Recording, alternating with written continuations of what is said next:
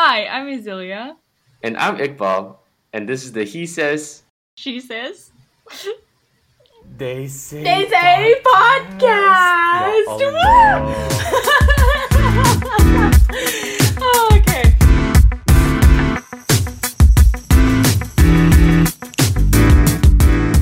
So you listen every I was going to episode? say it says episode now, so I thought you guys might be used to it. Oh, It's- we got a salty guest today.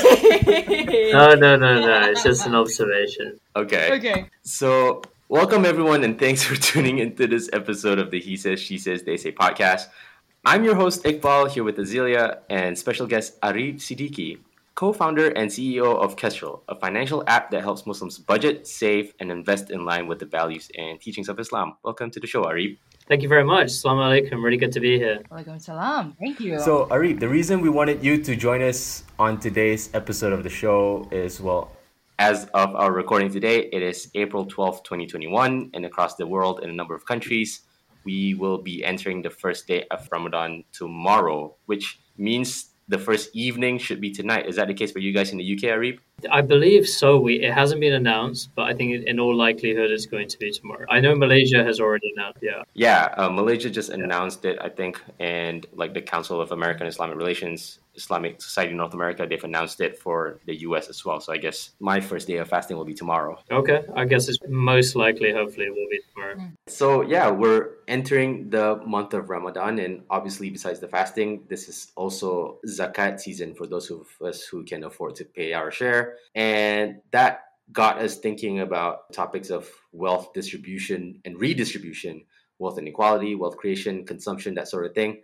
And Arif, Azilia, I'm sure you guys have been hearing more and more about this issue of growing wealth inequality around the world. Mhm. Recently, Oxfam put out a study that found around 2,000 of the world's billionaires hold more wealth than 60% of the world's population, Mhm. despite last year's pandemic, well, the still ongoing pandemic that's going on around the world. Forbes estimated that billionaires collectively grew their wealth by 20% or by $1.9 trillion in 2020. And of course, we've had really popular figures like US Congresswoman Alexandria Ocasio-Cortez, Mhm. who claimed that billionaires shouldn't exist and that every billionaire is a policy failure. We had Democratic presidential frontrunner Bernie Sanders announcing that he would get rid of billionaires when he was running for the nomination last year. So all of that said, Arib, when we first reached out to you, we mentioned even with these studies and these topics becoming hot button issues recently, we've not heard much about this topic from an Islamic point of view. Mhm. And so if we wanted to look at these issues of wealth distribution, wealth inequality within the context of Islam, where should we start the discussion? So it's really interesting. I should preface this conversation by saying that I'm in no way an Islamic scholar. However, I do rely on Kestrel's own internal Sharia scholar, who's Mufti Faraz Adam, who we've spoken about a number of times with these topics, and it's really interesting to see that point of view. I think this is an issue that's often thrown around in our communities. The idea that wealth and faith cannot and do not mix. That you shouldn't really be pursuing worldly affairs or dunya at the expense of deen or the hereafter. I think that's quite common regardless of whatever culture you're a part of. We often hear that. Yeah. I mean, it leads to a lot of people telling each other or their families that it's not the right thing to try and be too ambitious, to grow your business or to grow your wealth too big and try to amass too much wealth. Mhm. And I think partly this is because there are so many warnings in Quran and in the Hadith about the warning of wealth, how it can lead to a lot of pride, how it can lead to corruption. And, I'm drawn to the story of the two gardens in Surah Al-Qaf, which is about the man who's blessed with a lot of wealth and a lot of beautiful gardens, and it leads to him actually beginning to deny the day of judgment or that his wealth will ever come to an end. And in fact, he believes that Allah loves him more than other people because of that. So it's that kind of internal arrogance that is bred within him. And there's a lot of other examples of Quran and Hadith which warn against some of the issues with wealth. And I think that this is really a misnomer. I think it's often interpreted poorly in a lot of cases. And I really do feel, and I know others do feel the same way, there's nothing wrong with gaining wealth and using it to the best of your abilities as long as you're doing it in the right way. And there's a really great example from the Quran, which I love to draw upon here, which is it's all about the dua that was made by Sulaiman alayhi salam. Yep. Or the Prophet Solomon. Yeah. And it's one of my favorite parts of the Quran here, where it's in Surah Sad, which is chapter 38, and specifically verse 35. And I'll just read the translation because my Arabic my pronunciation is not great. I'm not going to risk that on the podcast. So the translation from verse 35, chapter 38, Surah Al-Sad is, Master, forgive me and give me the gift of kingdom that is not even appropriate for anyone who comes after me. You are the one who continuously gives gifts. Yeah. So it's really interesting, and there's quite a few things to break down there. So firstly, Sulaiman alayhi salam is asking for forgiveness, and it's really important to note that. And secondly, he asks for something that seems really interesting. He's asking for something that sounds a lot like dunya. He's asking for the gift of kingdom, which seems to go against, okay, this is a prophet of Allah who's asking for something that is, just seems completely different from deen or from the hereafter. And what I love about this dua is that firstly, he asks for forgiveness. And as human beings, our time on this earth is, of course, finite. We can only do so much before our time is up. However, there are things that we can do after we are gone to help us earn reward and forgiveness when we're gone. And that is known as Sadaqah Jariyah. Sadaqah Jariyah can exist in the form of our children and what our children do for us and what they go on to become. But it can also exist in the form of your wealth and what your wealth is doing for you and how it's benefiting other people. And Allah has given different people different blessings. Yeah. If you look at all of the prophets from the Quran, from Yusuf alayhi salam, who could interpret dreams, Isa alayhi salam, or Jesus, who could perform miracles, right? Yeah. Sulaiman alayhi salam, his gifts everyone knows about, in that he was given the gift of rulership. Yeah. He was exceptional at ruling, but most importantly was that not only was he able to rule, but he was able to rule without falling into corruption, which is a common weakness which anyone in a position of leadership often has to face and try to overcome. Yeah. Sulaiman alayhi salam recognized the strength that he had been given. Yeah. Once he had recognized it and identified it, he asked Allah if he could have more of it so that he could put it to the service of Allah's deen and to leave a legacy behind. Yeah. As long as it doesn't corrupt you and you're putting it to good use, then by all means ask for more of it. And really, I see a real analogy with wealth. There's nothing wrong with using your skills to amass wealth and make money if you're using it for the right reasons. Wealth can be a blessing or it could be a test. And which one it is depends on how you're earning it, how you're spending it, and how you're using that money. And I think that's an important part of the argument, which is often left behind when it comes to amassing wealth. Because let's be honest, right? There's a huge, huge disparity of wealth. I mean, you mentioned the Oxfam report, but another statistic out there is the disparity of wealth between Muslims and other groups around the world. On average, Muslims are about 20% poorer than the rest of the world. There's only one Muslim-owned company in the top 100 companies in the whole world, and that's Saudi Aramco. Right. I think we do have a duty to do better and also to amass more wealth, to leave that legacy behind, especially if you have the skills to do it. Yeah. So that's my take on it. I see. That's very insightful, Arif. Thank you so much for sharing that knowledge with us. And there is a sad truth that even though wealth can be a blessing, it does have a hint of danger, depending on what and how it's used, because not everyone can manage wealth wisely. It's very natural for every person to want to live a comfortable life, but sometimes those blessings come attached to the greatest trials. And affluence comes with a cost, basically. Maybe, Arif, you'd like to share with us on your recent startup and the exciting projects that you have in line? Yeah, so I'm the founder and the CEO of an app in the UK called Kestrel. We help Muslims to budget, to save, and to invest in line with their values. So basically to do all of the things that we were just talking about, in that with Muslims, they often face a problem. And it was a problem that I faced as a British Muslim growing up here in the UK, in that when it came to achieving my financial goals, it was very hard to do that without feeling like I had to compromise something. Whether it was my religious belief and trying to avoid interest, or whether it was just looking for something that was convenient and also cheap to use. There were Islamic solutions which were out there, but there was always felt like I had to sacrifice on cost or sacrifice on convenience in order to use them. And it didn't really sit right with me. So that was the basis behind Kestrel and founding Kestrel. We actually just launched last week at the time of recording of this podcast, our new app, which helps people to budget. And we're launching a whole bunch of other things in Ramadan as well, like like an investment marketplace. And quite timely for Ramadan, we've partnered with National Zakat Foundation in the UK to launch a Zakat calculator. So you can calculate and donate Zakat Nice. directly through Kestrel. Wow. That's So yeah, that's exciting. what I do. That's fascinating. Yeah. That's so good. Congratulations. No, thank you. No, I mean, we've got a long way to go on it. This is just the beginning, but inshallah, this year we are really, really looking to help a lot of people. And that kind of disparity in wealth that we talked about is really pronounced in the UK specifically. There's been studies done by Muslim Council of Britain and also Muslim Census, so shout out to those guys. But they've really found that Muslims represent some of the lowest socioeconomic groups in the UK, British Pakistanis and British Bangladeshis specifically. And they've been really, really impacted by lockdown in the UK as well, caused by coronavirus. Yeah. They're much more likely, because of the nature of their jobs tending to be more manual, much more likely to have been furloughed or to have lost their jobs entirely during this period. So it's really impacted them more, which is why this is really, really being pushed to the forefront. And that's why personal finance, just the basics from budgeting, saving, investing, financial literacy is a problem for everyone, not just Muslims, but for Muslims, it's compounded by Islamic financial literacy. Right. Yeah. And as a Muslim, alhamdulillah, I'm proud to say I'm a practicing Muslim. I pray 5 times a day. I observe my faith in every aspect of my life. But when it came to my finances, I didn't really know much. And I thought maybe I'm just alone in this. Maybe this is my own ignorance.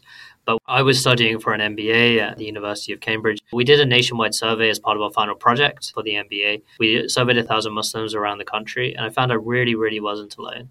90% of people said that they acknowledged that there was a problem here and they wanted to find an Islamic financial solution, but fewer than 23% of people were actually using any kind of Islamic solution whatsoever. And the reasons were they didn't know what existed for them. They were really put off by the lack of convenience of the products, not having an app, not having a decent website, anything like that. And also because they were too expensive. So that was the moment where we realized we've got to do something about this. So yeah, that was the thing. Arif, so earlier you mentioned the statistic that Muslims are, as a whole, 20% poorer than the average population. I guess you shared some statistics as well about the state of Muslims in the UK, and we can see that across the board in Malaysia as well. I think of the top 10 richest people in Malaysia, only one is a Muslim. Oh, really? Yeah, we're underrepresented in terms of stock ownership in Malaysia. And I guess earlier you mentioned that there has been this conflation of wealth with the dunya, that somehow there's a choice you have to make between the hereafter and the here today. And so, Arif, has this view of wealth always been in the Muslim community since, I don't know, the time of the Prophet? Or has that changed to where it is today at some point? So it's really interesting because, look, I can't speak throughout history. I'm not a historian within that way. Yeah. But what I can say is that there were really, really, really well off, really wealthy people who were the Sahaba, people who lived and were there at the time of the Prophet Muhammad sallallahu alaihi wasallam. And if they had existed today, they would have been amongst the richest people on the planet, literal billionaires. Yeah. Right? We're talking about people like Uthman ibn Affan, who, subhanAllah, he was so rich and he ended up giving away most of his wealth to charity. But there's an interesting point there that people say, well, look at him, you know, he gave away most of his wealth and he was so rich beforehand. But Uthman radiallahu anhu's wealth actually still exists today in the form of a waqf, which is an endowment, right? So it's a fund which is invested, and it still exists there in Makkah.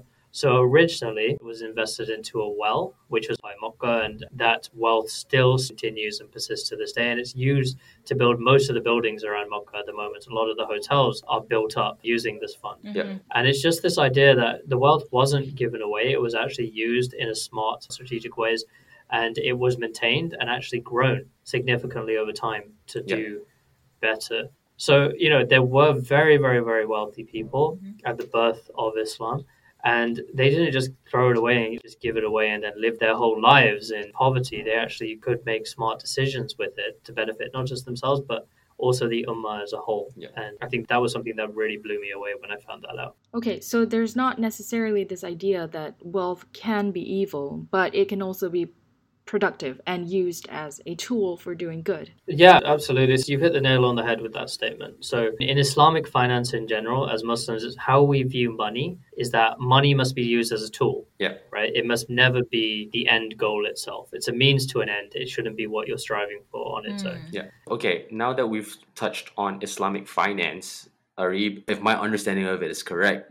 the very basis of Islamic finance is the Quranic prohibition on riba, on interest. Mm. What else do we need to know about wealth creation and wealth consumption within Islam? So I think if we go into what Islamic finance is, right?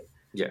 It is the avoidance of a few things, right? Mhm. Number one is the prohibition on riba or interest, which is this idea of making money on money. And there are a few verses in the Quran, specifically, I believe, in Surah Baqarah, but please forgive me if I'm wrong on that, which are specifically pertaining to the problems with interest. But then there's a few other things that Islamic finance dictates that we need to avoid. One of them is anything which is gharar, which is uncertainty, Yeah. right? So this is anything which is ambiguity or uncertainty in a contract or contractual terms. Yeah. Number two is speculation. Mm-hmm. The speculation is not allowed at all because it's very akin to gambling. And that's why things like day trading Yeah. Yeah. or looking to make a quick buck and that kind of thing are generally not seen as halal activities. Yeah. Because when you're investing in something which can fluctuate significantly in a short amount of time and you're looking to make significant money in that point in time, what you're really doing is the asset is its actual value is being controlled by things outside of just its value alone. It could be that Elon Musk puts out a tweet about Bitcoin one day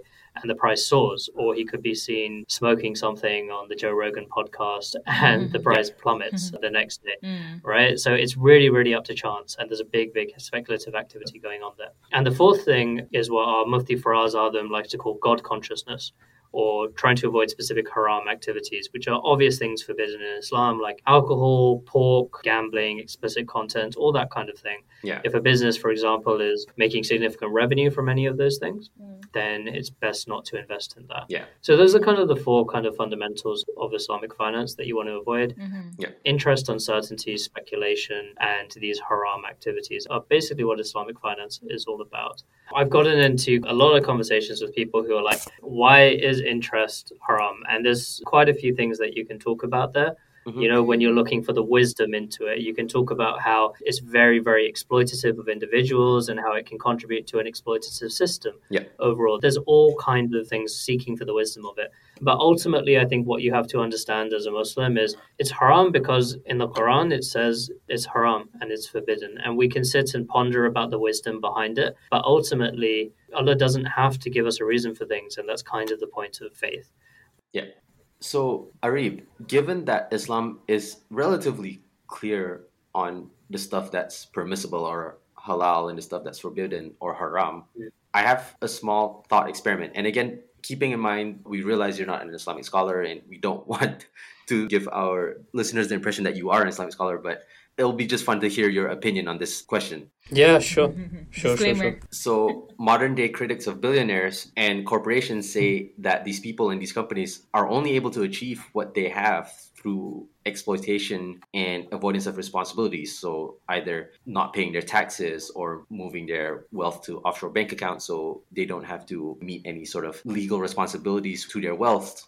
So, for example, Amazon pays its workers so little that thousands of them have to rely on food stamps, on Medicaid, on public housing in order to survive.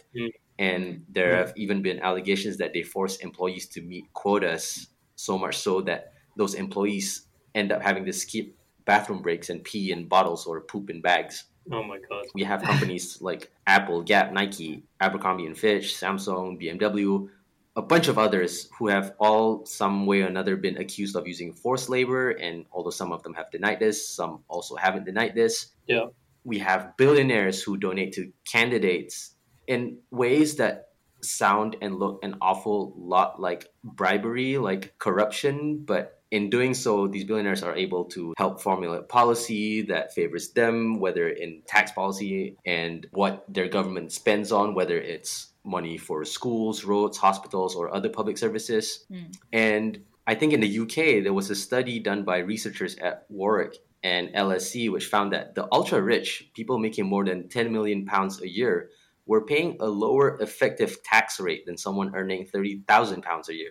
And so, given all of this, if the premise holds true, Arib, that you cannot be a billionaire without cheating or exploitation, does it necessarily mean that being a billionaire is haram within Islam? Is it possible to be a billionaire in a halal way? So, if we take the premise that indeed, in order to amass that much wealth in a Western capitalist society, where there are a certain amount of tax which is levied on you, and the only way to do that is through offshore accounts and tax avoidance and all these other crazy things that we see people doing in big companies and politicians doing, then absolutely it is haram to break the law. Yeah. Right, to break the law of the land that you're living in order to amass that wealth, then yes, that is not correct, right? Now, that's if we take that statement to be true. And if you really think that, okay, it's impossible to amass a fortune of that size without breaking the law in any way, then yeah, sure. But if not, right, if you can amass that wealth without breaking the law, if there is a way of doing that legitimately, then no, there's nothing wrong with that. However, I think it goes back to the idea about hoarding wealth. Mm-hmm. Right, and what that looks like. So again, this is a hot topic in Islam. What is defined as hoarding wealth? Scholars have debated this for a long, long time, with some saying that if you are amassing wealth beyond what you actually need, even if it is a tiny amount, so you have a certain amount that you need to pay your bills, pay for your family, save for your retirement, maybe to give it to your kids, all that kind of thing. And if you have anything above that, then that's seen as hoarding, Mm-hmm. right, which is highly frowned upon. Yeah. But however, that is not the majority opinion. It's more scholars believe that any wealth where you've paid zakat on, that acts as a form of purification Mm-hmm. of that wealth. So it's okay to keep that. Right. So my personal view is that it's incumbent upon a person to meet their basic responsibilities. Mm-hmm. And there's nothing wrong with saving and investing for a defined purpose in the future. Yeah. Mm-hmm. However, as we said before, if the aim is that you're just trying to get the rich for the sake of getting rich, then that can become a serious issue, which can lead to all kinds of spiraling activities. And a famous example is the former CEO of McKinsey, Rajat Gupta. Mm-hmm. You might know this story quite well. So he was born in Kolkata from very, very poor means. He was orphaned at a very young age. He literally came from nothing. And yet he worked his way up at one of the biggest companies in the world to become a multimillionaire. Yeah. He was worth 100 million when, he got to the very top, and he was invited onto the boards of all kinds of companies, including Goldman Sachs. Yeah. Now, friends of Rajat Gupta's would often say that, yes, he amassed so much wealth, but there was something different within him in that he was never happy. He always wanted to get to the next step. He wanted to leave the 100 million club or the centrimillion club, whatever you want to call it, and move to the billionaires club. Yeah. That's what he wanted to do. And it was at this point where the financial crisis had just happened in 2007, 2008. Goldman Sachs was in serious, serious trouble. And Warren Buffett had a call with the board of directors, and Warren Buffett, one of the most successful investors in the world, and he said, I'm going to bail Goldman Sachs out. I'm going to invest a certain amount into Goldman to bail you out, and that's going to save Goldman Sachs. Rajat Gupta heard this because he was on the call, and this was completely confidential. It wasn't market information. And he made a quick call to his friend who was a hedge fund who bought up a bunch of shares of Goldman Sachs when they were priced very low. And they made a few million when the announcement was made Goldman was going to be saved, and its share price increased right after the announcement. Yeah. He started to do this quite a few times, using this insider information until he was caught, because it became quite obvious what he was doing. Yeah. And it's crazy because to any kind of normal person, you'd say, okay, 100 million, why would you put all of that on the line? Why would you risk it all to just get to the next level? Because you'll think, okay, I've already made everything that I would need, right? It's enough that your family, your children, your children's children, Yeah. those children's children should be happy, right? But why would you risk it all? Yeah. So that's what happens, right? That is the danger of greed and where it can take you. But I think the craziest lesson for me was that when he was let out of prison, because he did serve time for this, right? And he did this interview with the New York Times about what lesson did you learn from all this? What was your biggest takeaway? And his takeaway was, don't get attached to anything, whether it's your reputation, whether it's your family, whether it's your friends, whatever. It can all be lost in the blink of an eye. Oh, wow. And I heard that, and I just thought that was the absolute worst takeaway that you could have gotten from your whole experience. That's crazy. Yeah. Right? Reputation is invaluable. Your family and friends are invaluable. Your happiness is invaluable. Yeah. Yeah. And your best shot at keeping those things is for anyone, right? It doesn't matter whether you're a millionaire, billionaire, just, a normal person living within their means. There are things that are never worth the risk, no matter what the gain to be made is. And having that in your mind constantly, knowing that there are things that you're never going to risk, that can be a really, really good way for whether you're a Muslim or non-Muslim, of keeping greed, keeping arrogance, keeping that pride out of your heart from what you're doing, right? Just knowing that there are things that are never worth the risk, whatever you're doing, and then you won't kind of fall into that trap. Sorry if that was a bit of a side note, but I thought it was an interesting story to share. No, that was really helpful in illustrating your point. Yeah. I guess also, just for the sake of the listener, this gets lost on a lot of people, I think, but the fact is, being a billionaire means so much more than being a millionaire, because if you made $5,000 every day from the time that Christopher Columbus sailed to the Americas, this was in like the 1400s, till today, you still would not be a billionaire. I think the math checks out at something like somewhere in the $900 million or something. And of course, this is not taking into account inflation and your money growing by 3% every year or whatever. Yeah. And I guess that leads me to the next question. When it comes to Islamic view of wealth taxation and wealth redistribution, what is it trying to achieve? What does it hope to solve? What lessons does it try to impart? Because, for example, when we talk about zakat, Arib, it's a flat tax rate of 2% right? Yeah, 2.5% on the majority of the assets. Yeah, there you go. And so is that meant simply to help Muslims purify their wealth, or is it actually in some form or another a tool of Islamic public policy to solve homelessness, to solve poverty, hunger? Absolutely, right? So this is something I've been learning a lot more about since Kestrel has partnered with National Zakat Foundation here in the UK. They are the only zakat provider which provides exclusively to British Muslims. So British Muslims who are in need, that impoverished group which we talked about earlier. So they're the only ones who do that specifically. I think before I got into this space, I had this idea that zakat is a kind of charity. Right? Similar to sadaqah. But in reality, it's very, very different. So what is zakat? Zakat is the third pillar of Islam. Right? And the basis behind it is that it's a tax that's levied on any wealth that a Muslim possesses as long as it's over a certain threshold, which is called nisab, right? So as long as you have wealth beyond a certain value, and it's some amount of gold or silver is used to determine that threshold, is known as nisab. As long as you have over that, then it's incumbent on every Muslim to pay that. Right, as long as they are of age and they within their mental faculties and all that kind of thing. It's not a charity for a couple of reasons. First, it's a tax levied on wealth and is more seen as welfare. Absolutely, I do agree with that point, is that it's a tax on those who can afford it to help resolve wealth inequalities and extreme poverty in Muslim societies specifically. There's always been some debate as to, okay, is zakat meant for Muslims or can it go to non-Muslims as well? Whilst that debate is there, for the most part, the consensus is it's different from sadaqah or general charity, which can go to anyone who's in need. To go towards Muslims. For this idea for when there was a great society, that kind of state which was run by Sharia law, that was the purpose of zakat. And it can be a really, really powerful tool when used properly, right? Which is why I'm genuinely, but even before the partnership, such an advocate for National Zakat Foundation, because you can see the impact it can have in your home country. It's Muslims in the UK using it in their home country, rather than sending it abroad, which can be really, really good, but often you can lose transparency. There was a study done by Oxfam a few years ago, I believe it was 2014, which saw the total zakat offered from just a few countries, Saudi Arabia, Indonesia, Malaysia, Qatar, and Yemen. That makes up about 17% of the world Muslim population in those countries alone. They paid $5.7 billion US dollars in zakat in 1 year alone. But it kind of also highlights why $1 billion is such a huge amount for one person to own, right? When 5 countries are pulling that all together from their zakat payment in 1 year, right? But the point is, 5.7 billion can do a huge, huge amount to service that 20% of inequality that Muslims are facing around the world, if it is used in a proper manner, in a proper fashion, and truly, truly efficiently.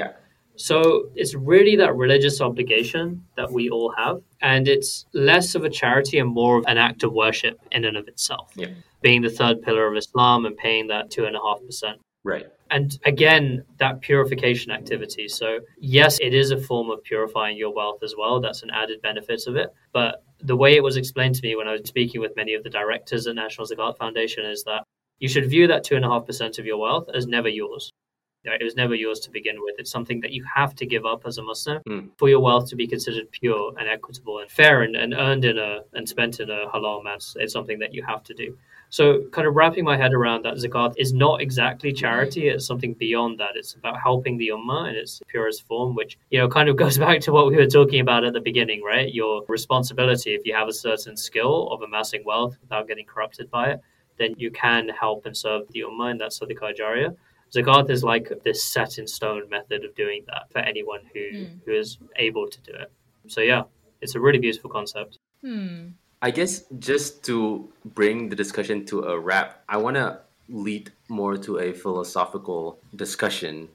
Yeah. So I'm sure you guys have heard this scenario. If you see a person drowning, you're walking along a path or whatever, and then there's a body of water and you see there's someone drowning, and you are able to save that person. You just happen to have a rope and you have what it takes to save that person's lives. Do you think that there is a moral duty to save that person? Not just that you have to save that person, but if you don't save that person, you are morally responsible for them drowning. So, I mean, it's interesting you asked this question because I'm actually a qualified lifeguard. So I kind of do have a duty. Oh, that's amazing. The odds of that. I know. If it were me, yeah, it's more a responsibility for me. So I don't know if I can answer this independently. But no, leaving that aside. Look, I do feel that it is a responsibility incumbent on you if you have the ability to do it without putting yourself in danger. I think that's a key thing, right? This is coming again from my life-saving training. As long as you're not putting yourself into serious danger by helping that person, then absolutely you do have a responsibility to help them. So again, that comes down to the basis of zakat, that yes, zakat is an obligation upon you, as long as you have over a certain threshold of wealth, because paying that zakat is not going to impact you and your livelihood in some way. If you don't have above that threshold of wealth, then it's not incumbent on you. So it's this kind of an obligation, but there are conditions to it. So if you see what I mean. So I think, yes, you do have an obligation, but that obligation is conditional upon, look, if the rope is like broken and you have to jump in there and save them, but there's clearly a shark which is in there and is going to kill you both, then there's not really much good to me going in there and getting eaten as well. Yeah. That's my take on it. Okay, well, so the crux of the question, I guess for me is, okay, so beyond just having the duty to save this person or not, it's whether you are morally responsible for this person drowning if you don't save them. So, okay, let me put this in another way. Arif, say someone has become a billionaire and they decide to cash out of their business, or they decide to put all of it into a fixed deposit where they earn 3% on their money every year. And they just decide to live the rest of their life on that returns in perpetuity without ensuring that that money goes to any particular cause or issue or whatever.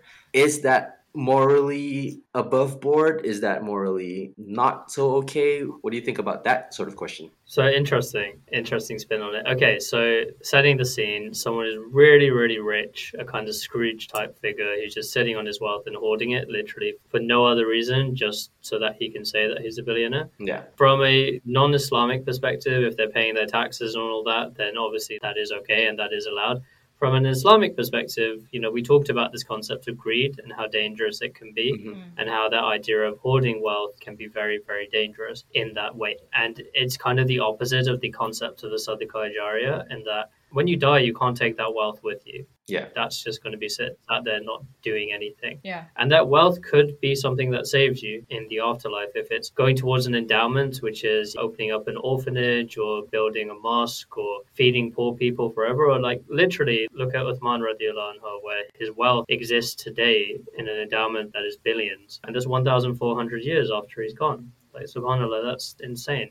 Imagine any of us being able to achieve anything close to that with our wealth, that it's continuing to get reward for you long, long after you're gone. Look, I think the thing is, hoarding wealth and greed is a very, very normal human reaction, but it's also a very, very dangerous thing. And you don't have to be religious or to be a Muslim to be able to acknowledge that.